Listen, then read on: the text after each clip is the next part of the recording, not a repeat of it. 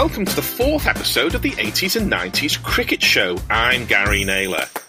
This week, we're looking at the career of the potential superstar who turned out to be, well, we'll find out. That's Graeme Hick.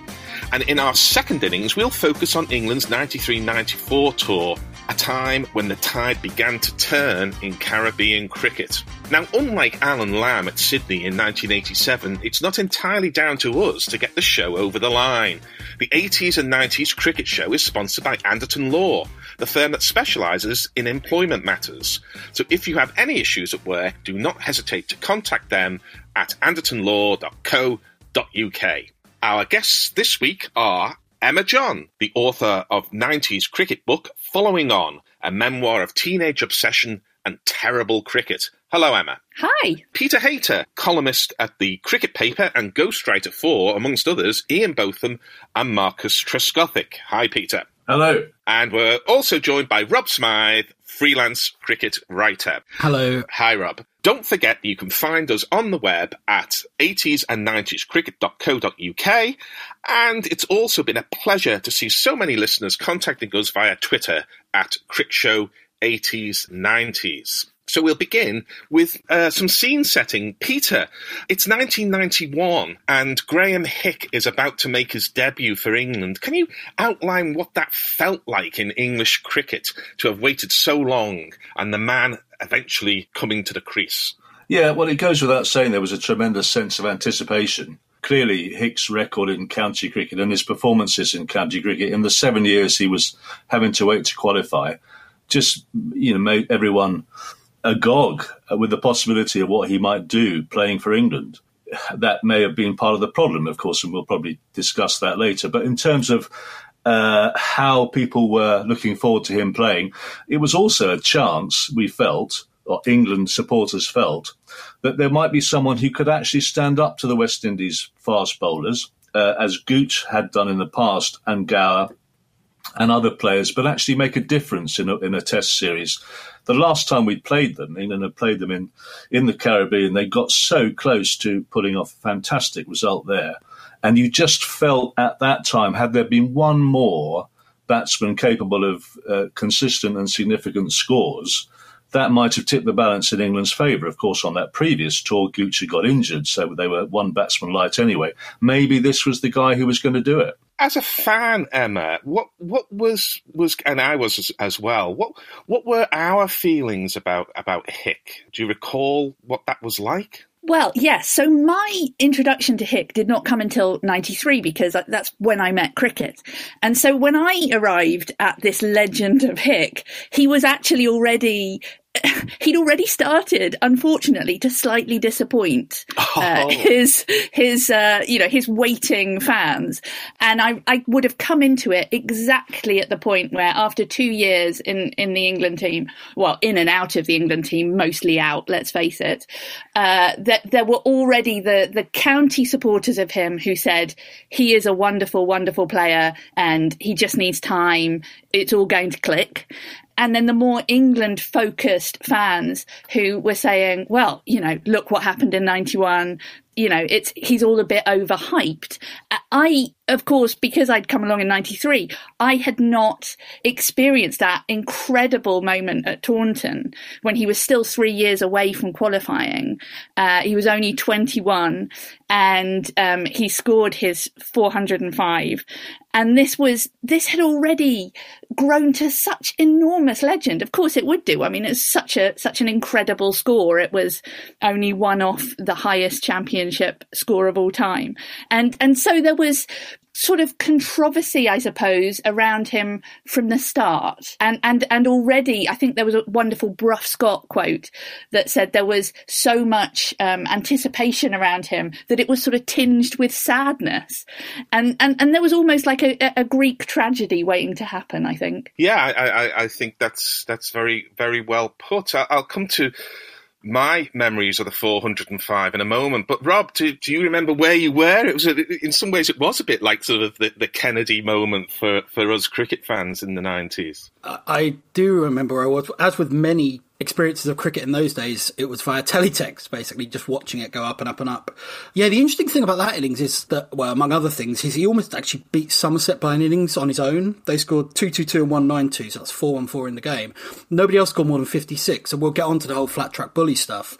But it's kind of interesting. It wasn't just had he scored it 2 years later in the summer of runs, it might have been a 405 in and a score of 800, but that wasn't the case at all. It all kind of reinforced the feeling that he was just kind of cricketer cyborg. He was just putting up numbers that we didn't understand.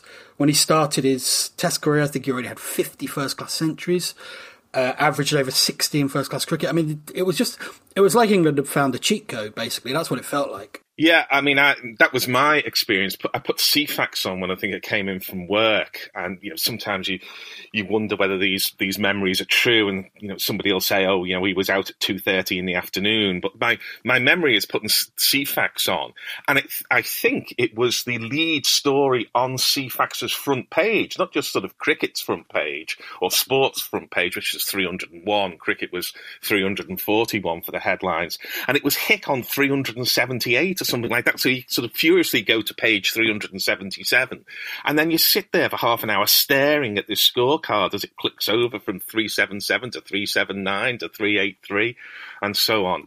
And I mean, it was sort of big news, and I think it was in the news that day. And I've looked for the episode of Wogan, which I remember. And Rob, you've mentioned this as well, haven't you? Yes. So Mark Selleck of Anderson Law, the guy who created this podcast, reminded me that Hick appeared on Wogan and just before his Test debut. So I looked it up and I couldn't find it for ages. And then I tried misspelling his first name, and of course The Guardian being The Guardian, they'd done precisely that. So he was actually on Friday the 26th of April 1991, he was on the Wogan show with Jeremy Beadle and Winona Ryder, which is quite a lineup.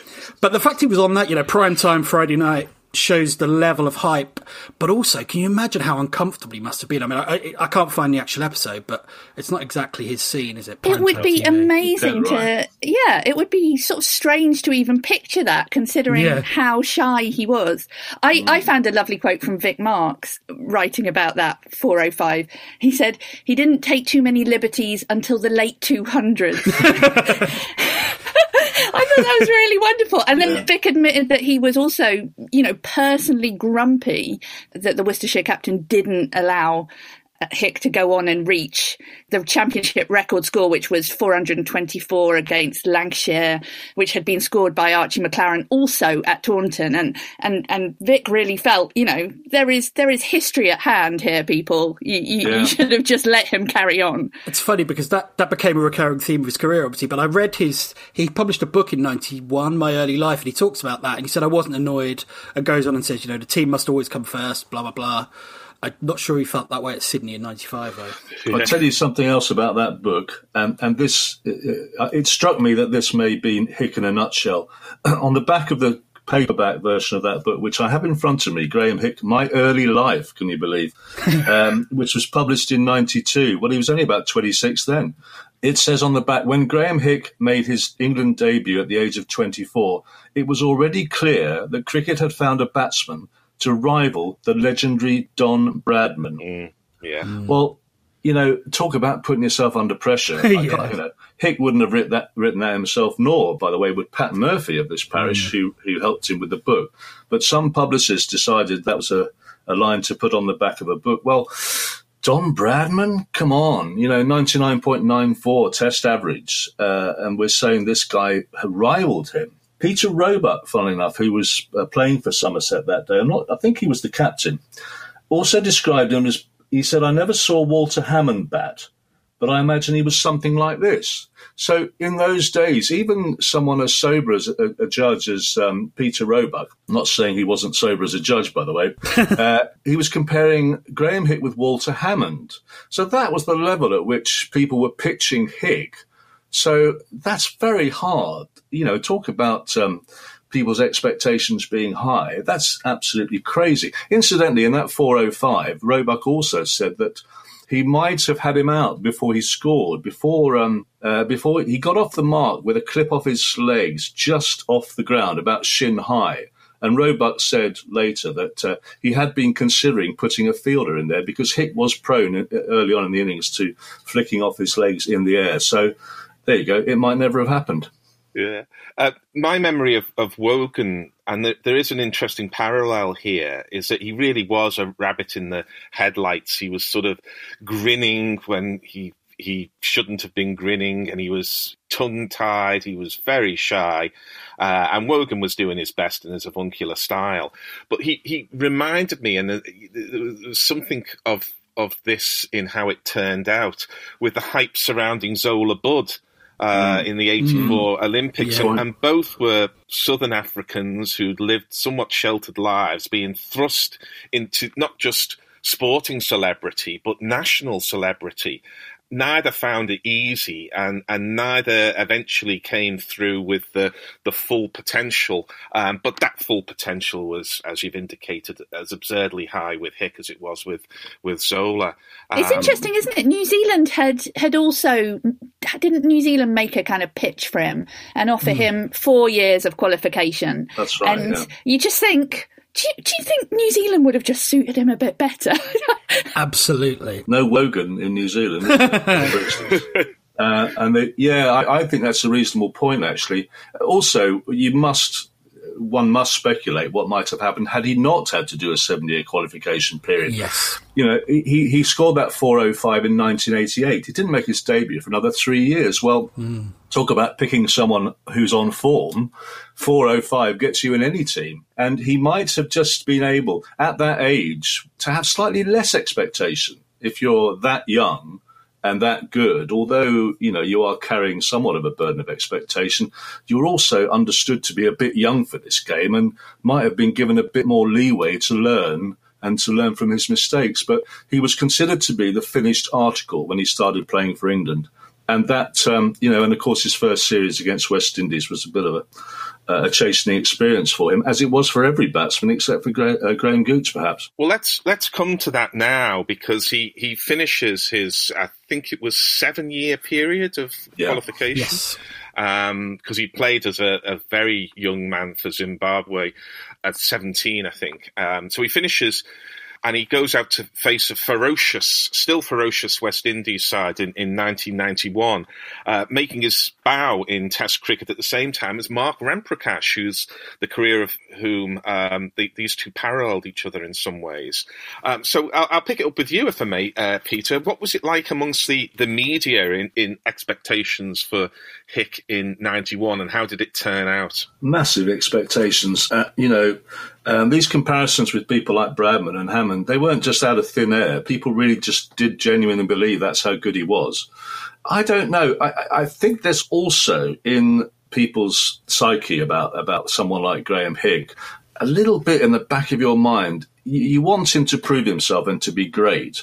But there's also the thing about maybe he's not that good. Maybe he will be found out. And that's I don't know whether that's a good thing or a bad thing. But there would have been also people, who had been bombarded by all this hype thinking, well, is he really that good? Let's, go out and prove it. I've got a feeling that mindset might have been around the fringes of the England dressing room. I might be doing them a disservice, but, there were people in that England dressing room who weren't Graeme Hick, weren't as good as Graeme Hick, and hadn't had all that hype around them, who had just, got to the top of their profession and wanted to go out and do their best. And maybe they just felt, well, who is this guy coming here who's going to show us all how to play? I think later on, quite recently, Hick did an interview from Australia, which Sky broadcast, which indicated that he didn't feel particularly welcome in the England dressing room. Now, of course, if you're Graeme Hick and you're the character he was, and as you've said about the Wogan interview, he was a very, very shy guy. You're not going to sit down and dominate the England dressing room. But I don't know whether at that time there was a feeling of the old pro thing of the guy's got to earn his spurs and so on and so forth.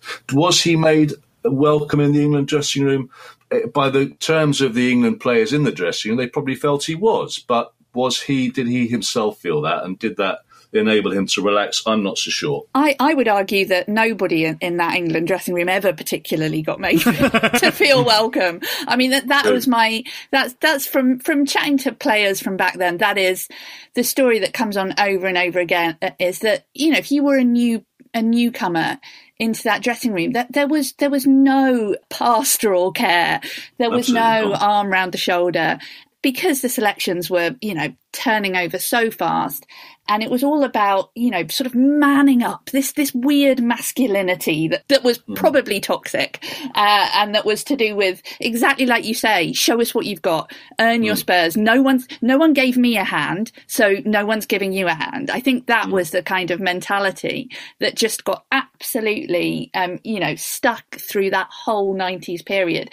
And for somebody like Hick, who was an emotional person, and he said that since, he was not ashamed or embarrassed to be an emotional person. And there was a story that was oft told about how he had once wept when he had been dropped by Atherton again in a 95 series, and he'd been seen crying, and Ray Illingworth basically, said that just shows this guy's not made for this. He's soft, and it just shows how different the attitudes are in what we expect of sportsmen and demand of sportsmen then and today.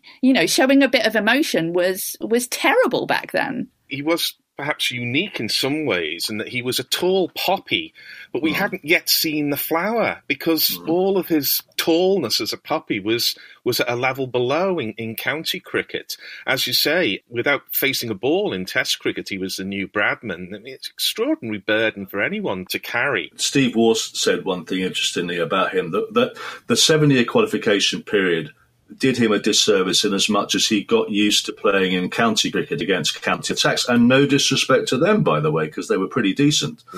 But the real tough test of temperament and technique and everything else is Test cricket.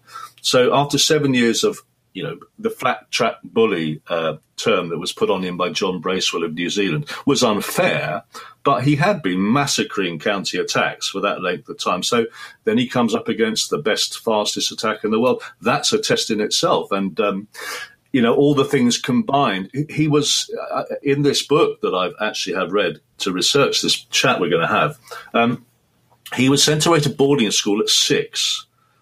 Regular beatings were administered, he reckoned, about 3 times a week. This was the toughening up process that much beloved of some white Zimbabwean and South Africans at the time. And he came out of that process believing himself to be tough, and other people also considered him to be tough, mentally tough. So this is the great mystery about Hick to me, along with DRS and the umpire's call. How did someone who was so physically strong and fit, and one of the, they called him Arnie after Arnie Schwarzenegger, the Terminator, the England team, and so good at what he was doing, and so apparently mentally strong, just couldn't hold it all together when the pressure was really on. No one's ever going to solve that one, I don't think. But this really raises an interesting point, and I'm going to come to you on this one, Rob, which is that the kind of prevailing narrative of Hick is that he was a failure, but he wasn't a failure perhaps over his whole career when looked at, and we'll look at some of his one-day cricket as well before we finish this section. But there were times in his Test career when he was also, a leading batsman, not just in English Test cricket, but in Test cricket as a whole. And you've done some analysis of this. You say analysis, that's slightly generous, but yeah, I think you can split his career into 3 sections. So 18-month period up to his maiden 100, 13 tests, average 19. Next 3 years, 29 tests, average 48. However, in that period, he was dropped twice, which is crazy. And then the last 5 years of his career, 23 tests, average 19. So you get 19, 47, 19. So the 47 period is interesting because he sort of cracked it. It felt like he had. But most of this is while Illingworth is in charge, which is really paradoxical. So it just adds to the contradiction, I guess. But there was a period for 3 years when he played really well for the most part, culminating in what I think was his masterpiece, 141 at Centurion against Donald Pollock, Brett Schultz, Brian McMillan on quite a lively pitch. First day of the series, so, he was often accused of scoring slightly cheaper runs in dead rubbers or second innings of a lost game.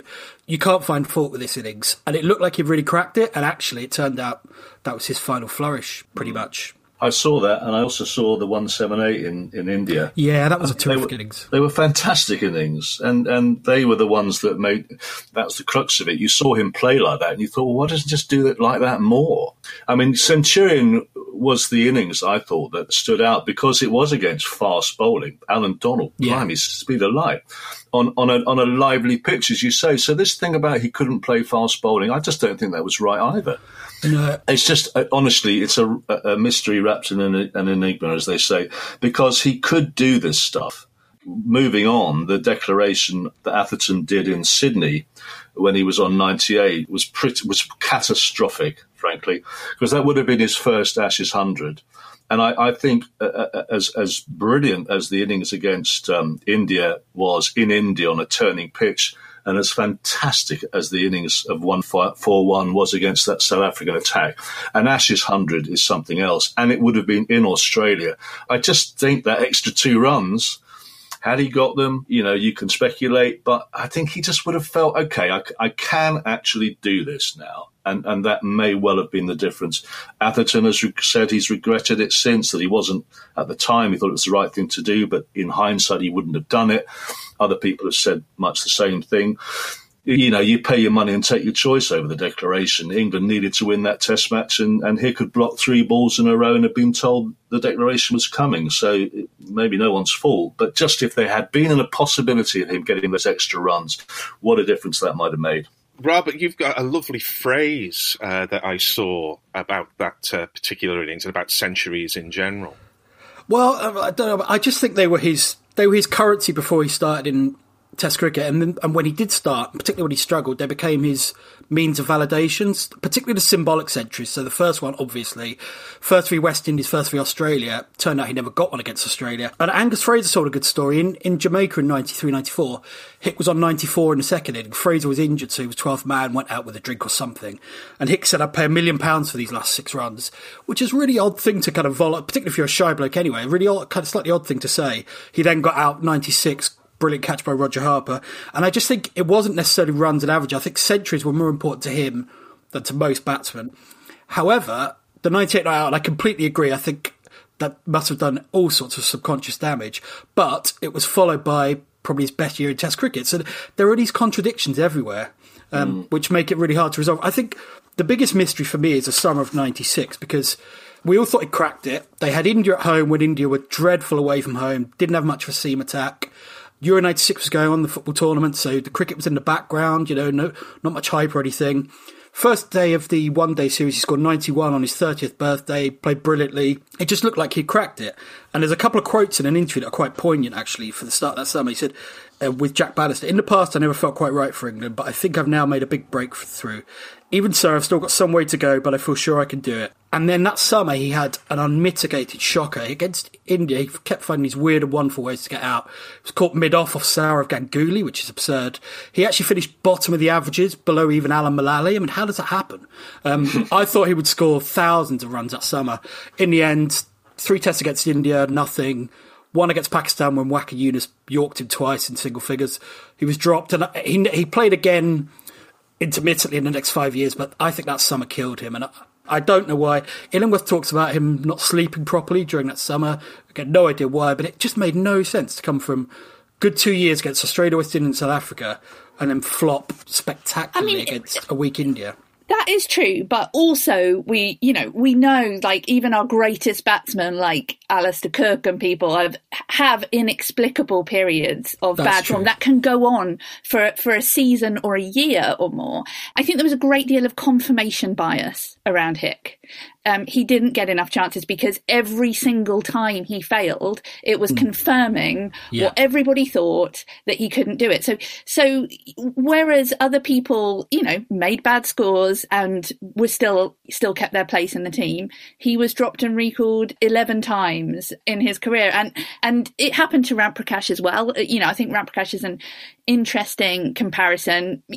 Different psychology, had different kinds of nerves, but But what's really interesting to me is the fact that the two of them, despite being, lumped together in this kind of unfulfilled potential, never spoke to each other about it during their playing career. Never kind of went out for dinner. There was just none of that kind of mutual support. And Ramprakash says he regrets it now. And of course, now they've both been batting coaches for opposing sides in an Ashes test. I mean, that tells you that they are, that they've got something about them, and not just their batting, but also their ability to understand what makes a good batsman. I think that's an interesting. The Ramprakash-Hick thing is interesting because, of course, Ramprakash and Hick did make their debuts the same summer in 91, but when they went to New Zealand the following winter, probably an easier task than facing the West Indies attack, it was Hick who got the nod, and Ramps actually was quite upset by that. Ramps had scored 20s, I think, of 3 or 4 20s in that series. His highest score probably 27, but it was better than Hick's, and he looked the part a bit more. And then, of course, it was Hick who was given first go, and Ramps, I just don't think he quite liked that, and so there was tension between the two of them. My last thought, if we're about Hick, was that what people said when he used to go into bat, when he was feeling confident and playing county cricket, he used to get out there virtually before the previous batsman had got back to the dressing room. He used to bound out, chest out, shoulders back, ready for it. You saw in Test cricket so often he would look as though he was dragging himself out there sometimes, and there was something in his head, I don't know, something inside him that meant it was possibly just too much anticipation, expectation, pressure, too much something for him to actually fulfill his extraordinary potential. Just on the point of hunger there and the comparison with Alistair Cook, I looked up a little stat myself that tells me that when Alistair Cook comes out to bat next season and makes his first century for Essex, he'll be halfway to Graeme Hick's 136 first-class hundreds. Halfway. Yeah. Imagine. Emma, I want to come to you with our last topic before we kind of try and get some kind of synthetic summary of Hick, if that's possible. And in fact, we're already finding that it's going to be difficult to do. But I take all those points about the toxic environment and how someone like Hick would be treated very differently, both in terms of the endless series of drops and recalls, but also the support he will get in the dressing room. But yet you look at his one-day record, and I've twice been jolted by looking at sort of all-time 11s of England one-day cricket, and Hick's in there, and he's in there by right. I mean, he scored his runs an average of 37, which is decent in one-day cricket, his 120 one-day internationals at a very handy strike rate of 74. Have you any suggestion as to why he worked so well as a one-day batsman whilst Test cricket proved this insurmountable challenge? We've got to remember back in the early 90s, there was a very different, I think, attitude to one-day series. The World Cup was still an absolute peak event, but, there were still enough people being dismissive of one-day cricket that I'm sure there was, that there felt like there was a bit less pressure on that. But also the one thing that everyone used to say about Hick was his eyesight, his ability to pick up the ball, that kind of reflex. And again, a reason I think it's sort of incorrect to say he couldn't play short pitch bowling. That was a kind of myth that got surrounded by him. He actually had this incredible ability to see a ball and to be very precise in where the gaps were and where to direct it. And I think that's what came to the fore in his one-day game. And the other thing is the intensity was so much greater in Test cricket. But I know it's slightly simplistic, but in one-day cricket, you're the hunter. In Test cricket, you're the hunted. And I just don't think he was comfortable with that. One other thing on his one-day career, which was generally very good, if you actually look, his World Cup record is pretty poor. There was a really good 80 in the 92 semi-final. But apart from that, in crunch games, it wasn't great. And I think that just ties in with his whole career. I think, just very quick, the one time he really dominated Australia and West Indies was for Worcestershire. 187 v Australia in 93. I think a big 100 against West Indies in 88. That can't be a coincidence. No, I agree. I felt, for what it's worth, I always felt, and we didn't have the kind of cameras that we have now, but I felt he had a kind of heavy front leg. These days we'd say he planted the front foot a little bit. And maybe there's just a little bit, you hear about tennis players going tight on a first serve where the arm gets tight, the shoulder gets tight. And I just wonder whether in Test cricket or in big games, he just didn't have that relaxation to make a separate adjustment as much in weight distribution as in his front foot. And he got himself into positions which he couldn't get out of with that tightness, which didn't happen in county cricket and didn't happen perhaps in some of the lower profile ODIs. I think he got better at that. He worked with Keith Fletcher on that, actually, just be relaxing, be a bit more limber. But I personally think he was vulnerable to the short ball, but only early on, when he was very stiff in his first series. I think he got better, and progressively the problem became mental rather than technical. Yeah, I don't think there were huge technical problems from 93, 94 onwards. It's interesting, even Duncan Fletcher, who is kind of the high priest of batting technique, said he did. By the time he got to work with Hick, there were he didn't see a technical problem. He just thought he'd had too much negative reinforcement, taken too many knocks to come back. Yeah, mental turns into physical, doesn't it? If you're agitated and nervous at the crease, you're stiff. Your hands are hard. You go at the ball rather than letting the ball come to you. It's all wrapped up in that, I think. Thinking about it all, taking it in the round, the county game, the test matches, the ODIs, hit or miss? Oh, gosh. Well, here we go, the absurdly high expectations, and that colours everything. It's got to be a miss because he was a brilliant player who just couldn't bring that brilliance to the test arena. And that means, I'm afraid, he's a miss. Emma? Well, he finished his career 8th on the all-time list of first-class century makers, scoring 106 of them for his county. To me, that is a hit. You can't take that away from him. And I think, again, it's interesting, some of the things that he valued most about his England career, he, for example, I think said his most important innings for England was a 40 in Karachi to help win the series against Pakistan in 2000 and 2001. And I just feel like he has become so much a part of our cricketing history. We have to give him his due. Rob? I would say a qualified miss because Test cricket defines people. I think Hick and Ramprakash are interesting. I think Ramprakash, I don't know them just from seeing interviews. I think Ramprakash is so much more at peace with his Test career than Hick. I think it still haunts Hick. I think of it almost like a variation on Icarus. Icarus, the man who was pushed too close to the sun, went there reluctantly. And I think deep down he's still haunted by it. There's just one last thing. Simon Hattonston did an interview with him and he told a really interesting story that Hick had seen a psychologist who said, basically, you have to admit to someone close to you that you failed at test level. And Hick sort of mumbled it to a friend, a really close friend, but the friend didn't hear him and just kept gabbing. And Hick just kind of let him talk. And I don't know whether that gave him any closure or not, but I don't know. I think a qualified miss, all told. But one thing, I think a different era, particularly with central contracts, it could have been so much different. I agree with that. Yeah.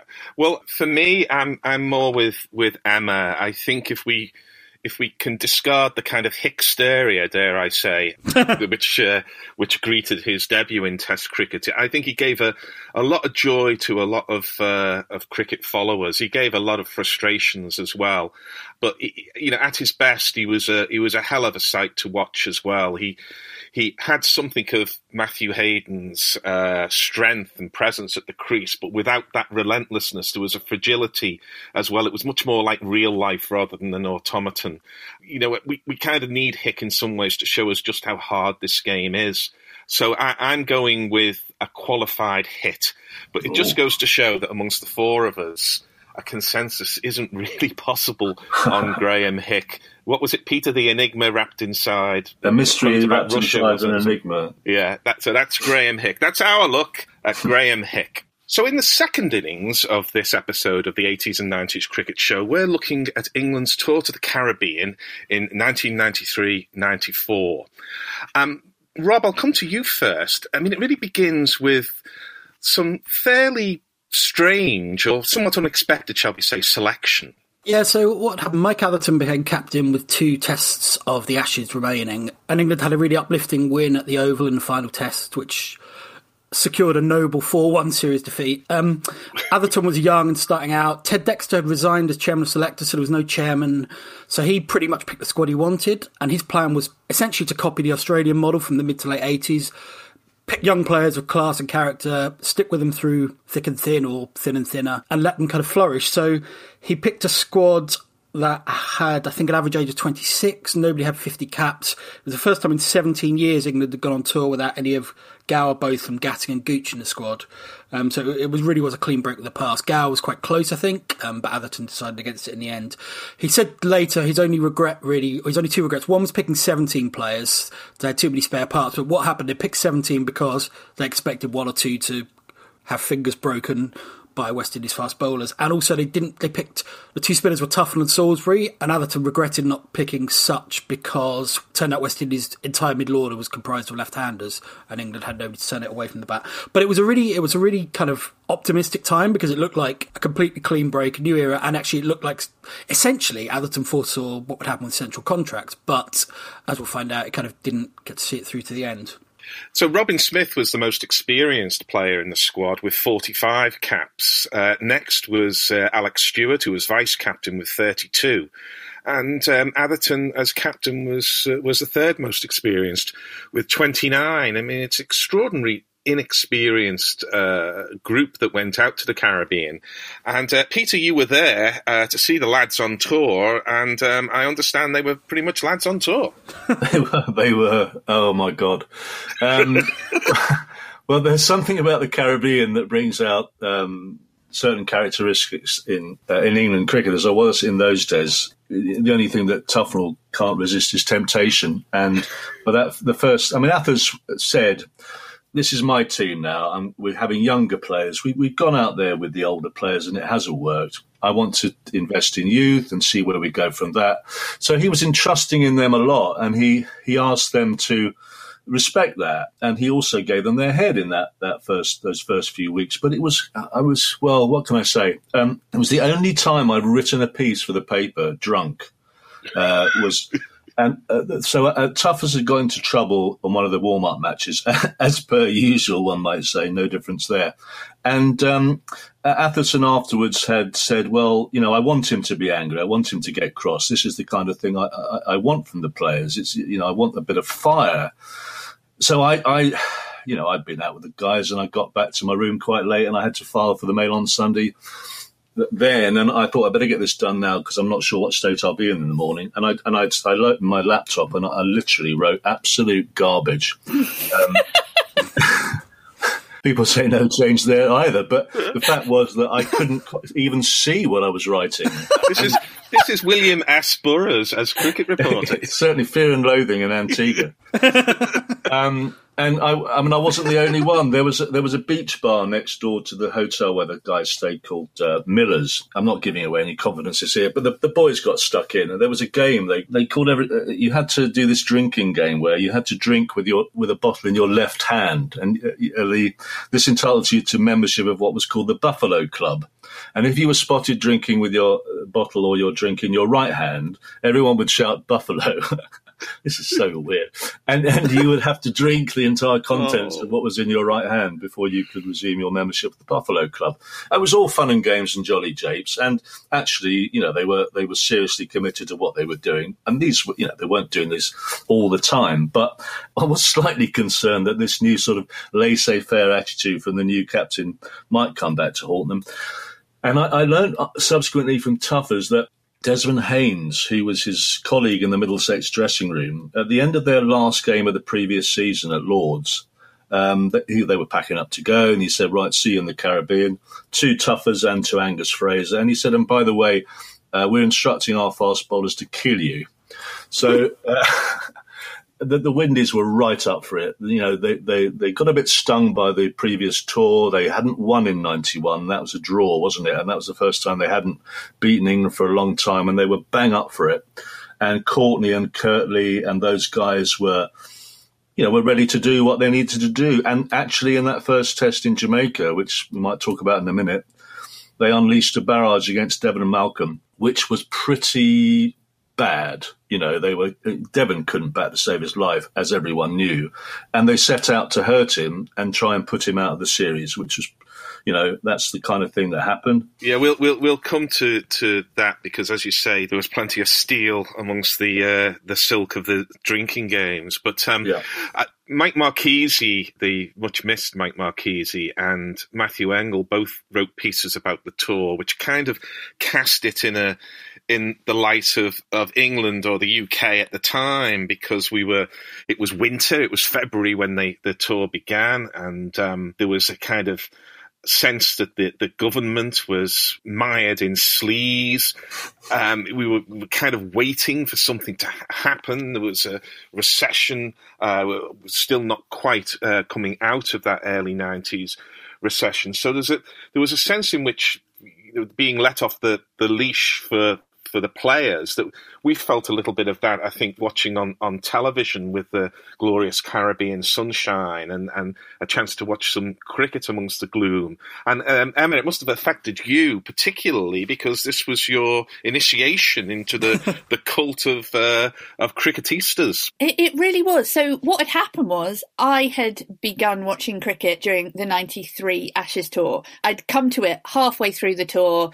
I was a 14-year-old schoolgirl, and, I'm sure I was supposed to be working or maybe doing chores, and there was cricket on because my mum loves cricket, and so I'd got watching it. But I didn't really know, and then I fell for it very hard during that summer. And the reason I'd fallen for it was all the things that Rob and Peter were saying about this new team. It was this kind of hope of this new young captain taking over, and certainly that final win, that test win at the Oval, that was really what sealed the deal for me. I was like, I'm in love with this team, this captain, this game.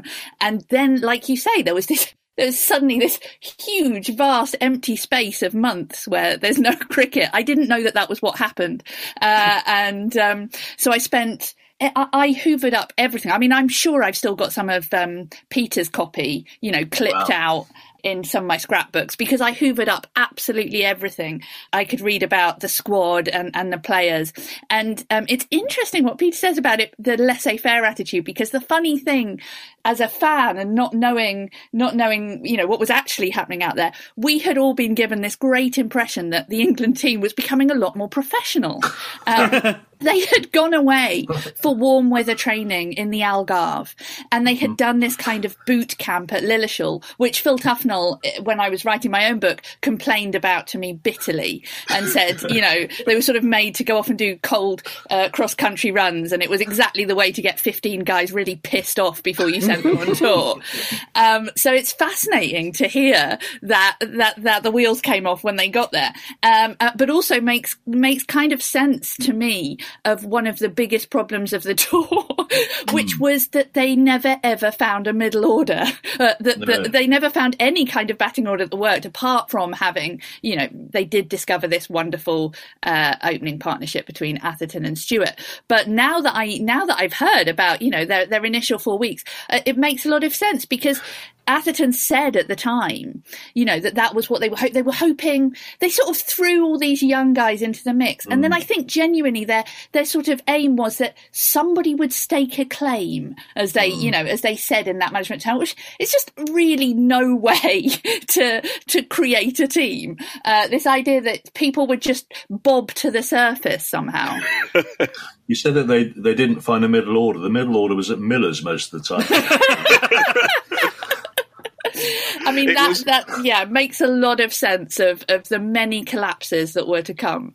It was quite literally a rum-do indeed. But I want to bring Rob in on the kind of mood music that was in the background, which very much came to the surface in Jamaica, as Peter has already alluded to, with the hostility. But it also involves my favourite nickname in all sport, actually, the dentist. Absolutely. John the Dentist. Yeah, well, so it was still the era when you would have scare stories from tour games. There was this guy, John Maynard, called the Dentist because of his ability to extract teeth. I'd forgotten this and rediscovered it while doing my research. Jonathan Agnew on Sports Report actually called him John the Baptist, which is quite funny. But actually, there wasn't that much hostility. I think the Walsh-Malcolm thing was an exception because Richie Richardson, who was very good-natured, he was off the field at the time. That's exactly right, yeah. Walsh was captain and just kind of lost it. I think Malcolm may have leathered him for 4 and he didn't take too kindly to that. So earlier in the day, there'd been a brilliantly hostile spell to Atherton, which everyone was a winner because Walsh got Atherton out eventually, but Atherton earned so much respect from his teammates for how far he went for the team and how much punishment he took. There's quite a funny moment in that he took his eye off the ball and was hit on the arm and he shouted, "You wanker," at himself. And Walsh thought it was at him. So the next bouncer was about 5 miles an hour quicker and Atherton hastily explained to Walsh that he'd been talking to himself. There were such great photographs came out of that battle as well. I mean, some of my absolute enduring images of the whole of Atherton's career, the whole of 1990s cricket, are the ones of him sitting on his arse, like smiling, looking up at Courtney, or it might have been Kirtley, because he'd just been kind of completely thrown over by a bouncer. Don't forget, by the way, in the build-up to that, the Pratt without the hat. Chris Lewis. Yeah. This refers to Chris Lewis, who had had a very good tour of India the previous year. The pictures weren't necessarily in his favour, but he looked good, and Atherton, wanted to back him because he was clearly a player of huge potential with his fast bowling. And he decided he was going to practice early on, having Devon Malcolm shaved his head for him.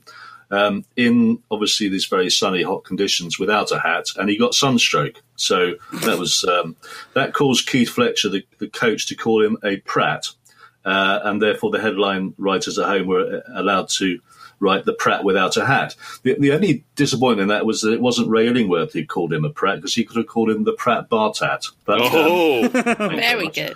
And he'd been waiting how many years to say that? But there was this, I think also what happened on that first day in Jamaica, if you remember, Atherton and Stewart put on an excellent partnership, and they returned to find Tufnell asleep in the dressing room, and he'd slept through the entire first session. And so Atherton sort of said, "This is absolutely not on. We're out there busting a gut, dodging the bullets, and you're asleep in the dressing room." So from that time onwards, there was a rule imposed on that tour where they all had to watch if they weren't actually engaged outside. Tuffers was 12th man, by the way, and he justified it by saying that he had to conserve his energy for running out with the drinks. But and at the end of that match, he had to come for the last day. It's all about Tufnell, and I should get off him, really. But and Athers said, "Look, you've got to buck your ideas up, or you're on the next plane home." And he was close to being sent home from tour at the start of that, but he wasn't the only one. And I think they felt. I don't know what they felt. They felt, we're going to enjoy this. There was that feeling that they had been let off the leash, and maybe going that way might help them play better. I'm not saying they were all drunk all the time by any stretch of the imagination. Of course they weren't. But they enjoyed themselves, and maybe by allowing them to enjoy themselves, Atherton thought they would be positive in their outlook when they went out to play. You'd have to ask him. I think he, on reflection, maybe felt he gave them too much rope, but you can sort of see the logic behind it. Well, on the field, this match was typical in the first test of some of the later ones that were to come, because, again, looking up the detail, in my mind's eye, spoiler alert, England lose the 5-test series 3-1. In my mind's eye, England just lost as they used to against the West Indies, just got blown away. But the reality is rather different. You've already said, Peter, that England were 121 without loss and managed to collapse to 234 all out. Now, they lost 3 wickets at 172. They didn't put on a single run for 3 wickets. But it was really, this is what I mean about the optimism, especially for somebody back home who was listening on the radio. We didn't have Sky in my house. This was all kind of listening sort of later in the afternoon and into the evening. evening, and I'm not sure I was even allowed to stay up to listen, to the whole day's play because it got quite late. There was so much hope in patches. The 121 for one, even when England came into bowl, they took 3 wickets for 23 before Lara and Keith Arthurton counterattacked. Even when they came in for the second innings, we've been talking about Graeme Hick. He made 96. There was all sorts of things to cheer, and they'd actually been given odds. I think the odds were given like 14-1 favourites for West Indies at the start of this series, which was fascinating because West Indies were also considered to have weaknesses. Their opening batsman partnership wasn't that great. They didn't have Ian Bishop. I think Mike Gatting was the person who said this is as close as England are ever going to get to beating West Indies, and it just kind of emerged as a theme. This kind of, there would be patches where England really showed their guts, and mostly it was, let's face it, when Atherton and Stewart were batting. They didn't have Viv, of course, although, as we are to find out later on, they definitely had Brian Lara.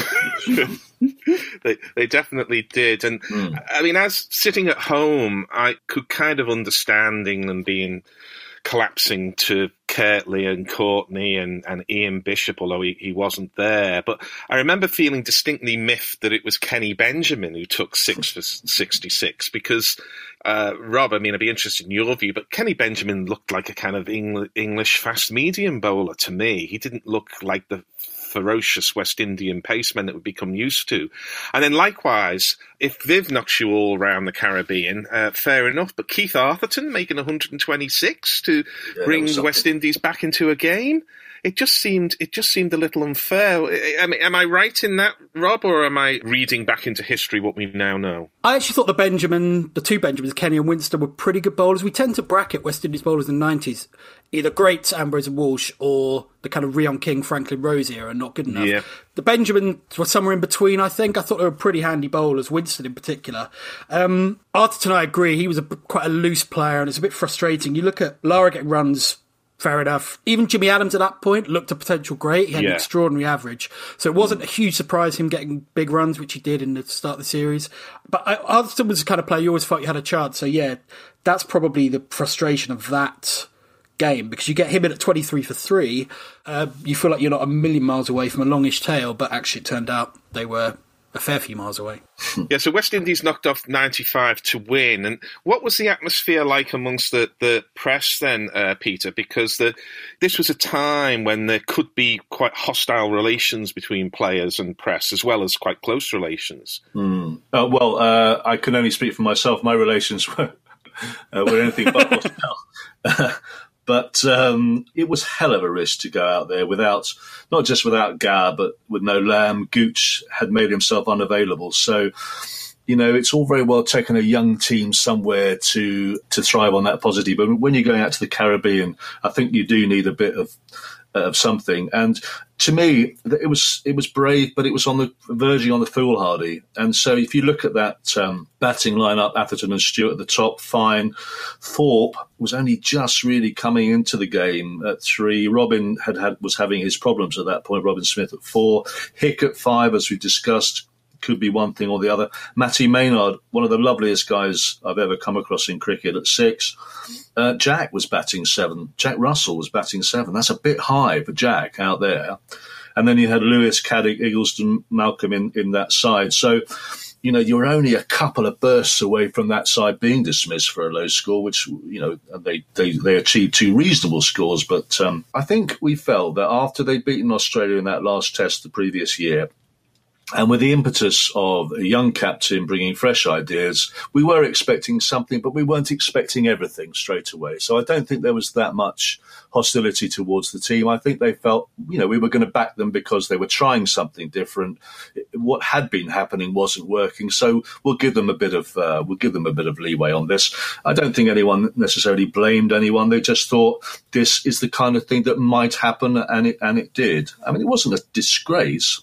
As you say, Hick made an excellent 90-odd in the second innings, and there were contributions from other players as well of note. So it wasn't a disaster. It wasn't like being, I won't say the number, but what happened in Trinidad a bit further on the tour. Yes. it was a decent first effort, and no one was really expecting all that much. So we moved to the mainland, to Guyana and Georgetown, and a match which in many ways is a rerun of the first test, because again, England make an excellent start. Atherton makes 144, leading from the front in every sense. I mean, to be fair, it wasn't that excellent a start. They were 2 for 2. Yeah, 245 for 3. They'd take that, though, for sure. Yeah. Robin Smith makes 84, but from 245 for 3, they collapse again to 322 all out. Robin Smith enjoyed the challenge of the leather sniffing. What did he have to say to you when you were working with him on his autobiography? Yeah, I mean, I love Robin a lot, but I think even he would admit he had a bad tour for quite a few reasons. I think this is part of the problem with not picking Gower and everyone, because England had budgeted for 400 or 500 runs from him because he was such a brilliant player of pace bowling. Now, as it turned out, he got 320, but 175 of those were in the last test on a flat pitch. He had a really bad series. I think there were a few reasons. He had technical problems. His bat was coming down at a dodgy angle. He kept getting bowled, which was really unusual for him. He even got bounced out, which was almost unprecedented at Jamaica. I think he was suffering from burnout, but he didn't know at the time. That's what he said when I chatted to him. He was also having problems in his personal life. He was being blackmailed at the time. Now, he says it didn't affect his batting, but I mean, he didn't know better than me. But it's interesting that the worst period of his career coincided with a period when he was being blackmailed. And all in all, he just had a bad tour. He probably did party a bit too hard. Keith Fletcher, which is very unusual for him, went to the press before the last test and said, I think he had his fingers in too many pies. Robin totally disagreed with that, was really angry at the time, and I think still is. But I think he would agree that his concentration, he was struggling. Essentially, he had played summer and winter for about 14 years.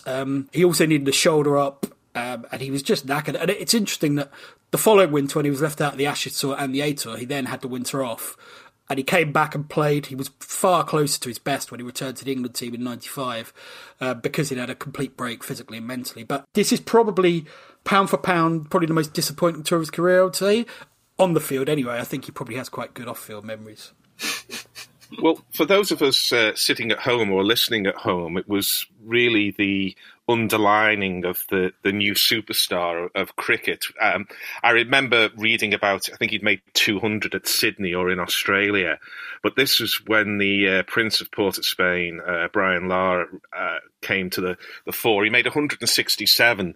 Jimmy Adams made 137, and they were such contrasting styles, both left-handers, of course, but Jimmy Adams, often called Jimmy Paddams, was the man who just sort of knocked it around a little bit and was safe, whereas Lara was a god walking amongst men.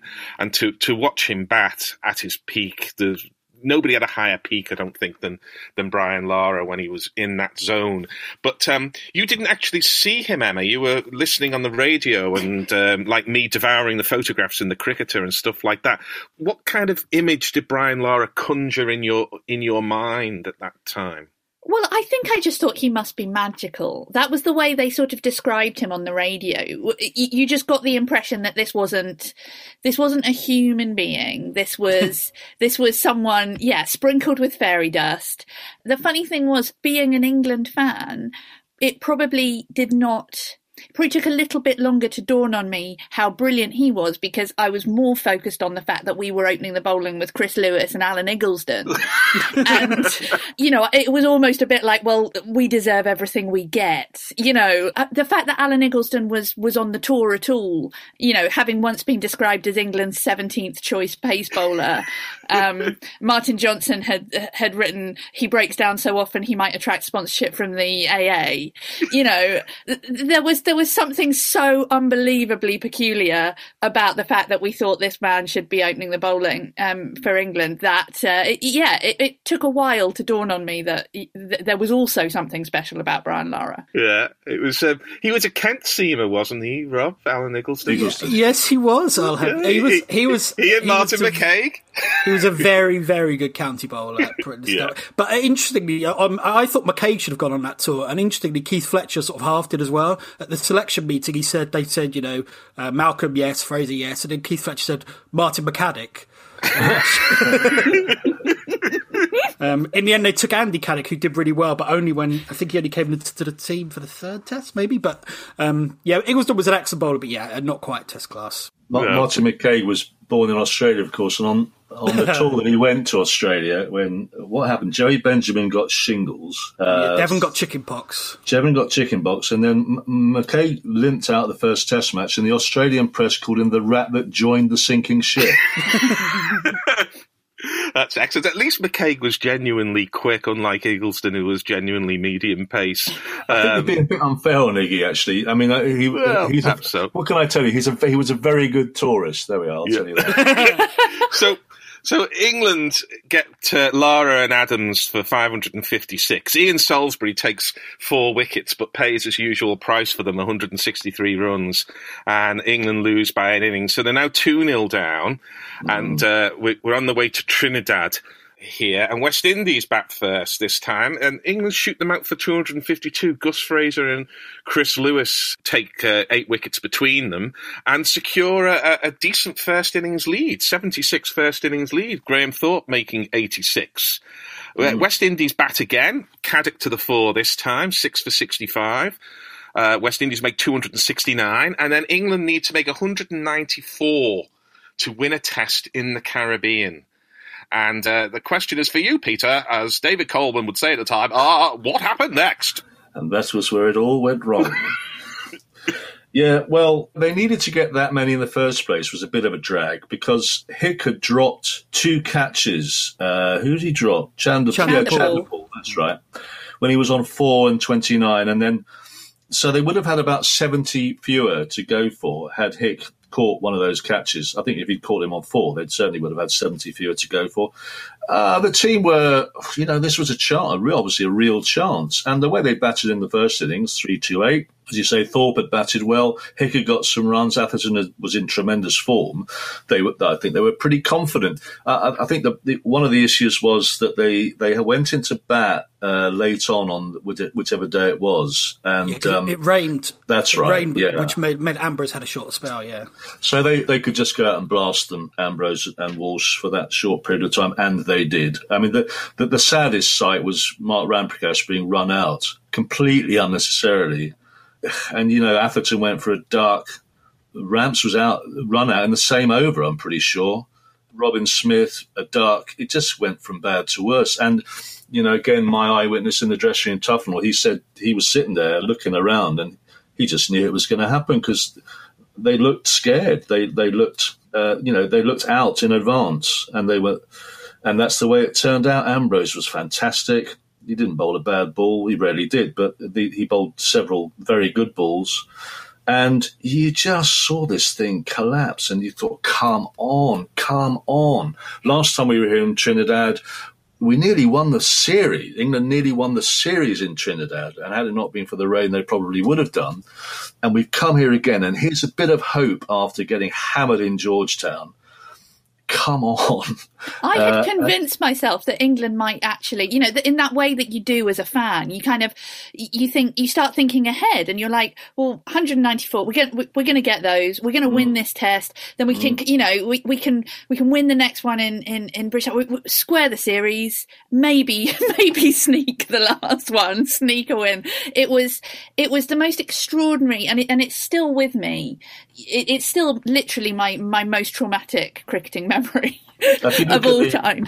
If you look at the wickets, Ambrose, of those initial wickets, Atherton LBW, Stewart bowled, Smith bowled, Thorpe bowled. 3 of the top 5 were bowled, and 4 of the top 6 rather were LBW or bowled. He just bowled absolutely brilliantly. And it was actually, if you were an impartial observer, if you were a Caribbean supporter, you'd be in ecstasy. But for an objective observer, it was just a fantastic exhibition of purposeful, fast bowling. And England had no answer. Yeah. There was one element that you haven't mentioned here, which came across to me sitting at home watching it on the television. I mean, the first thing I'd like to say is that once England were 4 or 5 down, I was surprised to see that the batsman knew which end of the bat to hold when he were taking guard. Brains looked so scrambled.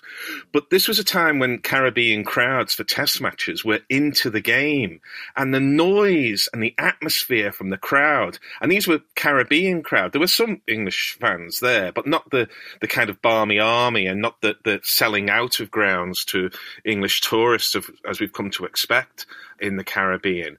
And the crowd just seemed to carry Ambrose to the crease with that manic look in the eye and that extraordinary ability, which perhaps he has more than any other bowler I can recall, to have the adrenaline on absolute full flow, to have every nerve in his body tingling, and yet be able to pitch the ball in exactly the spot that he wanted to pitch it. And boy, did he take England apart that day. What about your own memory of it, Rob? Well, there's a few actually. Just talking about the crowd, do you remember the banners? There were some great ones. One was boycott Pad Up Now. There was another one, too much Tetley, old chap. Oh, very good.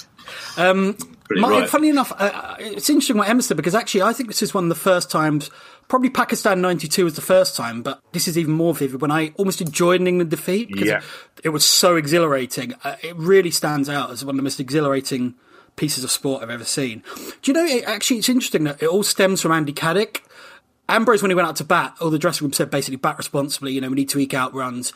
And Ambrose said there was something about Caddick's bowling that just wound him up. He thinks it was because Caddick had an action like Sir Richard Hadley, and he thought, who are you to bowl like Hadley? So he had a wild slog, couldn't resist, missed, was bowled, went back and got an awful telling off from the dressing room, and then just basically sat on the naughty step thinking about what he'd done. And then, as you said, he had that rare ability to, when he had a mission and a focus, he was just irresistible. And he doesn't get enough credit for his intelligence, I don't think, because he on this pitch it was uneven and it was moving around a bit. So full fast straight, as Peter said, everyone bowled in LBW. You go back a year when he took 7 for 1 at Perth, and everything is a fraction back of a length, perfect length as he called it. So he really intelligent, and I think the point you made is spot on. Actually, it's quite rare for someone to combine fury and accuracy to the same extent. And when he did, he was just unplayable. It was amazing. It was an amazing audio sensation as well. Yeah, I don't think that we know that cricket is lovely to listen to, but it's often something you tune into and out of. This was like a spell that was over so fast, essentially. And you mentioned the crowds, and I remember the sound that I really remember is of the ball thumping. I think Athers was at LBW, wasn't he? It was the ball thumping into his pads, which just kind of seemed to resound, across the world into my little tinny radio. And that building of tension, the crowd getting louder. It was the most dramatic thing I had ever heard from sport. And I remember it felt to me like it made me think about my mother and what she used to say about like how tense it was sitting through the Cuban Missile Crisis. Wow. that was what I had compared it to in my head. I think the speed of it is really interesting. It happened so quickly. Chris Lewis, I think, was down to come in, 8 or 9. Went to get some food with Angus Fraser. They were going to walk around the ground and get a roti. By the time they reached the KFC and number 5 down, Lewis had to run back. Fraser just stopped at the KFC and brought one back for Lewis. That's how quickly it all happened. And actually, just one thing. Emma was talking about images, and there's a wonderful picture of Atherton's LBW where Ambrose is appealing and Atherton's got his hands, he's kind of padded up and he just held the pose. And it felt like Lloyd Barker was quite a leisurely umpire, and it felt like it went on forever. It's probably only 2 or 3 seconds before he gave Atherton out. But there's a wonderful picture. You think that moment in time, it's almost instinctively as if both men know kind of the game hinges on this, because that's what's so important. First ball of the innings as well. Just one observation of mine before we leave and go to Bridgetown is that there's a contrast between that innings and when Australia were all out for 60, was it at Trent Bridge, and Broad got his 8 for 15. In watching that, I couldn't believe what was happening. I couldn't believe that Australia were doing this and that England were doing what they were doing. But with the 46 all out in Trinidad there, I could believe every single ball. In fact, it was almost an expectation that this was going to happen. And I don't know whether that was the crowd, the aura, the growing up with the great West Indian fast bowlers. But it gave it almost a kind of unique quality in my memory of watching cricket, because every ball that hit the stumps or was out LBW, you just thought, well, there we are. This is how it's supposed to be.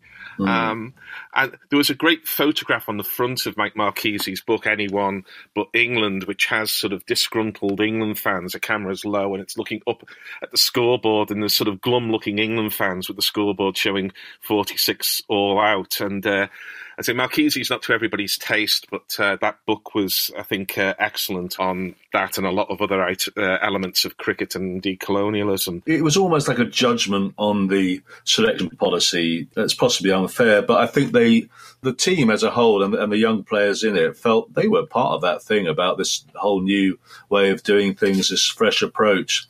And in the end, they were looking around for their dad, almost like, where's Gower, where's Lamb to get us out of this? Where's Gooch? And they were looking around, and all they saw was people of the same age, and they were, they lost it. They lost it mentally. They'd actually stopped. I think at that point, they actually stopped believing that they could compete with this team. And that's why before they went out, they were out before they went out. They just thought, well, this is going to happen, and it's wrong. What we're doing is wrong. It was terrifying, but it was beautiful. Very well put, Peter. So we moved to Bridgetown, and incredibly, England rally after that lowest of low points. And this great opening partnership that was discovered on the tour of Atherton and Stewart. Atherton makes 85. Stewart makes the first of back-to-back centuries in Bridgetown. We'll come on perhaps a bit later to wonder why this opening partnership didn't last longer than it did, but that gets us into England selections craziness in the 90s. But England 223 for 1. They collapse a little bit to 355 all out. The West Indies are 205 for 8. So England are well on top. But of course, they rally 304 all out. Gus Fraser takes 8 for 75. But England go in, and the Surrey boys say Alex Stewart makes his second century in a match, 143. Graeme Thorpe makes 84.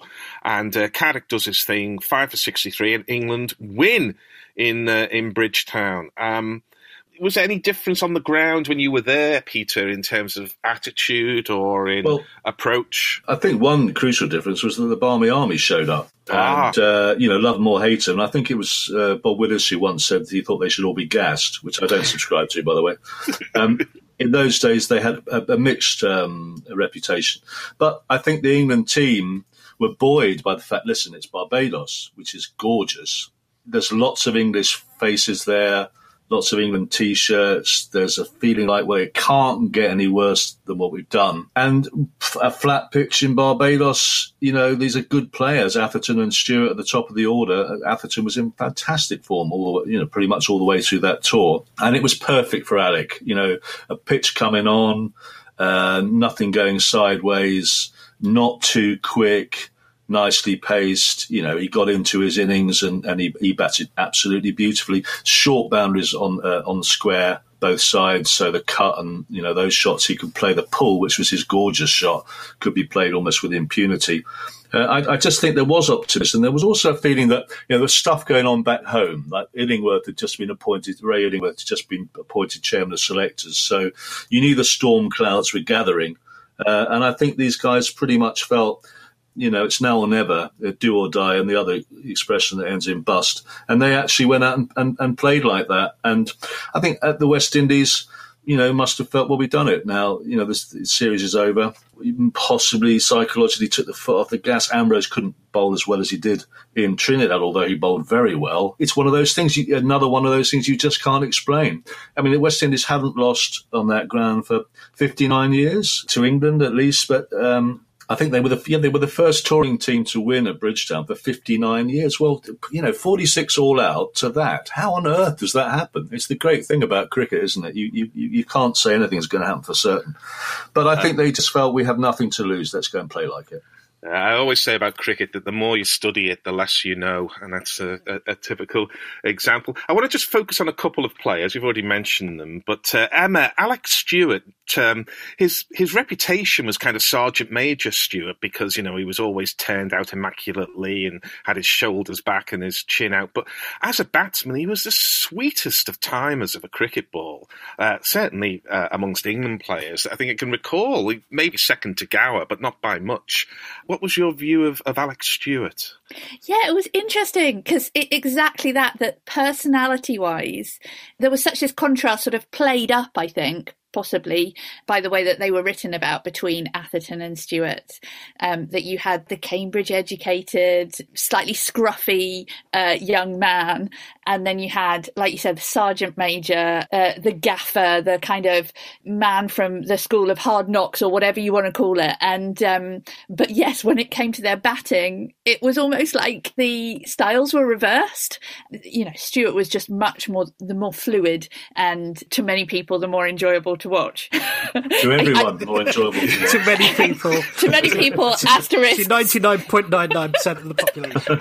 Listen, I saw Michael Atherton score a century in a one-day final for Lancashire. He was pretty good that day, but I'll concede the rest of the points to you. No, I mean, people who read my book know how I feel about Atherton's gritty batting style and how much I enjoy it. Again, I don't want to pretend to any kind of psychology that I don't really know about, but isn't it interesting that those are the two people, who had to make the first move in this test match that comes back after this horrendous defeat? And aren't they the perfect two people to do it? Aren't they the most, the mentally strongest, the most bloody-minded, the most determined people on the England team? Yes, they are.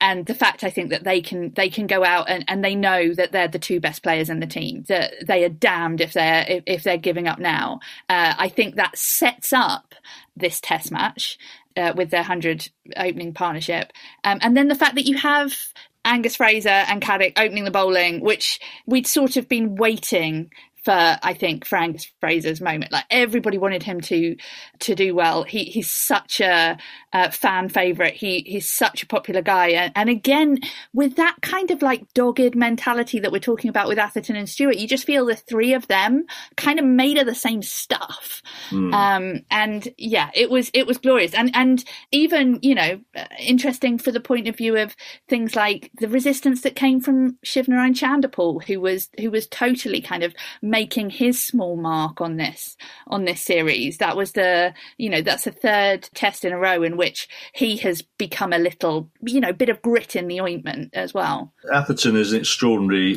bloke. I mean, I actually played in a charity match ages ago, and I wasn't very good, but Lara got naught, and I was playing with him, and I got 50, God knows how.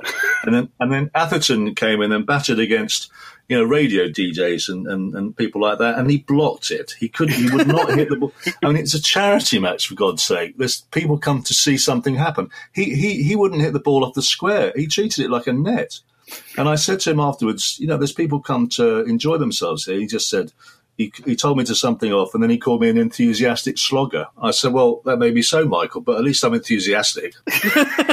Never change, as they say. Never change, Michael Atherton. Well, yeah. Rob, we look at Gus Fraser, and I recall those It's a Knockout games where people would be on the end of a kind of elastic rope and they'd have to run to collect some water or something from a tank and then return it. And Gus Fraser always ran in as if he was on the end of an elastic rope, like he was never actually going to get to the crease. And of course, sometimes he didn't with his injuries, but he was a man who at the start of the day looked like he was at the end of the day. And yet there he is, 8 for 75. And Gus was a tremendous trier, but I think that does him down a bit because he was a very skilled bowler as well. Yeah, he was. Was it Martin Johnson who said he ran in as if he had a pair of braces tied to the sight screen? Oh, that may be what I'm remembering in my analogy. He had a brilliant record in the West Indies, which is interesting because you wouldn't always think of that as his natural habitat. Yeah, I think his grumpiness served him well, whether it was with opposition batsmen, with his own captain or team, or particularly with the media. So before this game, Colin Croft, the West Indies fast bowler, basically said he was a cart horse. Then after he took 8 for 75, Fraser said, I'm just pleased to have bowled as well as Colin Croft did every day of his career, which I thought was fantastic. Yeah, he was very skilled, just had everything you want from that type of bowler, really. Bit of extra bounce, movement, very accurate, could bowl all day. As you say, look as tired at 5.59 as he did at 11.01. And you're right, he was so popular as well. He'd had all those problems with his hip. He'd only just come back at the end of the previous summer, and this was kind of the real, or what felt like the real launch of the second part of his career. As it turned out, it was kind of stop-start because Ray Illingworth didn't rate him, who was about to come in, as Peter said. But yeah, this is probably his finest moment. I think did he get 2 8ths in the West Indies in 97, 98? Yeah. But this obviously led to victory. So yeah, it was just a fantastic. Sometimes I feel a bit sorry for him that the kind of shorthand for this game is Alex Stewart's 200s, which is obviously an immense achievement. But his 8th is sometimes slightly forgotten. They were great mates as well, Atherton and Fraser still are. Atherton used to wind him up by saying that he had a deceptive lack of pace, which pretty much summed him up. We often hear of the phrase natural length talked about a bowler, and there was a bit of guff I felt a few years ago about Stuart Broad having a natural length, which now he's adjusted it. People realise that it wasn't really a natural length. But Fraser, more than most bowlers, he just hit a spot just short of a length the way they used to in the old John Player League. And he just worked at that and worked at it. And it was so successful for him. But I sometimes wonder what made it so successful for him. Why didn't other bowlers try and do it? And I just think Fraser had that delivery that he just kept bowling, and when he was fit to bowl it, it was hugely successful at all levels of the game. Metronomic, and he had, early on in his career, he had a bit more pace as well. He had that nip that people talk about. He bowled a heavy ball. I love these expressions. Anyway, he did have it, and I think what he did there was he just put the ball in the same place all the time. Top of off, just, he didn't move the ball. Gus never swung a ball in his life. I don't actually think he moved one off the seam intentionally, but he put the ball in an area which, if it did do something, that puts the doubt in the batsman's mind. And then anyone is susceptible to that. If you know the ball is going to be on the money and might go somewhere, all kinds of things are possible to a batsman worrying about how he might get out. Gus was just a fantastic guy to have in the team, and he used to jib sometimes when people always said how tired he looked, and how much effort he must be putting in, and therefore look out, perhaps he's too tired. He felt like shouting to everyone, "I am not tired." After this test, didn't Illingworth at a press lunch say Fraser wasn't fit enough, and he just bowled 46 overs in a test victory? Illingworth said a lot of things, and I hope we'll be talking about those at some stage. He ruled him out of the next winter's tour to Australia. Atherton wanted him out there. The whole thing about who's picking the side became a massive issue between Atherton and Illingworth, and Gus was at the centre of that. And of course, when he did fly out a replacement, he immediately took wickets in Sydney and made Illingworth look a bit daft. Yeah, Illingworth is probably remembering a Roses match where Brian Statham bowled 76 overs in a day or something before lunch. Before lunch. So we'll move to the 5th test in Antigua, which of course is entirely dominated by the world record. Again, I'll start with you, Peter. What was the atmosphere like as Lara was approaching Sober's 365? God, blimey, indescribable. You're talking about St John's Recreation Ground, Antigua, one of the most atmospheric grounds in world sport, I would say. With a full house, and the Barmy Army were there, but the Caribbean people were there. You had Gravy with his big disco, Chicky's disco, and you had the Gravy, the guy who used to dress up in weird garb during the match. It was frenzied. I mean, I love this. Well, I was there when Gravy did it. He once walked out to bat at the fall of an English wicket in whites with a thick sweater on and a red motorcycle crash helmet. And a bat about 3.5 feet wide. As if to say this is the only way England are not going to get bowled out by the West Indies. So it was wonderful. But the St John's Recreation Ground Antigua was soul. It was everything you wanted from cricket in the Caribbean. And Brian had been batting beautifully. It was a flat track. No one could get anywhere near. I mean, Gus actually did beat the bat, I think, when he had... And he stood there and he said, "I was going to call you a lucky so-and-so, but I've just realised you got 317 and that's the first ball you haven't hit in the middle of the bat." I mean, he just batted. I absolutely adore Brian Lara. If I could have one person to watch playing cricket, if I was dying, God forbid it will happen, but the last thing I want to see when the lights go out is Brian Lara hitting the 4 to win the Test match against Australia at Bridgetown, Barbados, whenever that was, at the end of a fantastic day's cricket. Yeah, the 135 Yeah, that's it. You just watching him at his prime was an utter privilege. Put it in context of West Indies Test match against England at the St John's Recreation Ground, Antigua, in front of his adoring fans as he got closer to that number. It was just cricket heaven. Fantastic. What was it like for you, Anna? Were you aware that history was literally in the making? It was very different because I'll be honest, like if you're watching on CFAX, essentially, and if you're an England fan and you're essentially listening for a wicket, aren't you? It's all very well to say, to a 14-year-old girl, enjoy this beautiful, historic thing that's happening. But I was 14 and I was in love with the England team and I wanted them to win. And so therefore, when I'm listening to the opposition team bat, I'm listening for a wicket, not hearing that wicket come. It was very different to nowadays, gosh, I can't imagine. Yeah, when Peter describes it, I think how lucky to have been there. And right. I've never myself been to a test at St John's because I have only been to the Viv Richards Stadium and it's really depressing and often mostly empty.